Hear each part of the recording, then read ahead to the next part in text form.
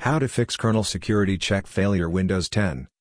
I am sure you might have heard of the blue screen of death, and one of the main causes for encountering BSOD error is kernel security check failure in Windows 10.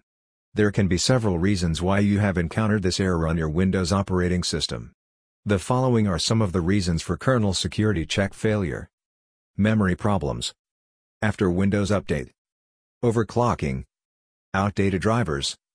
Corrupted Windows files. Damaged or corrupted hard disk or SSD. After RAM upgrade. After installing Windows. As you have seen, there can be many reasons why you are getting blue screen error. We will look at each in this guide. Here is how blue screen of death typically looks like in Windows 10. How to know what is causing BSOD error. Windows have a great utility, which lets you check what causes an error or failure to the system, and that utility is Event Viewer. Using the Event Viewer, you can check the cause of the kernel security check failure error or blue screen BSOD error.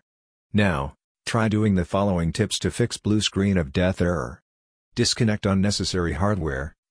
Check for viruses and malware. Update Windows 10. Perform a system restore. Uninstall programs. Uninstall or update third-party antivirus.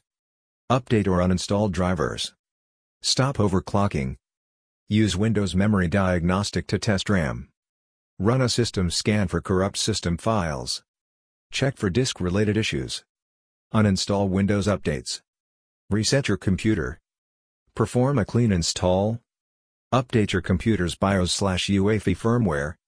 I hope that this guide will help you in fixing kernel security check failure issues. If you have any queries or suggestions, let us know via email or on any social media platform. If you liked it, then make sure to share it.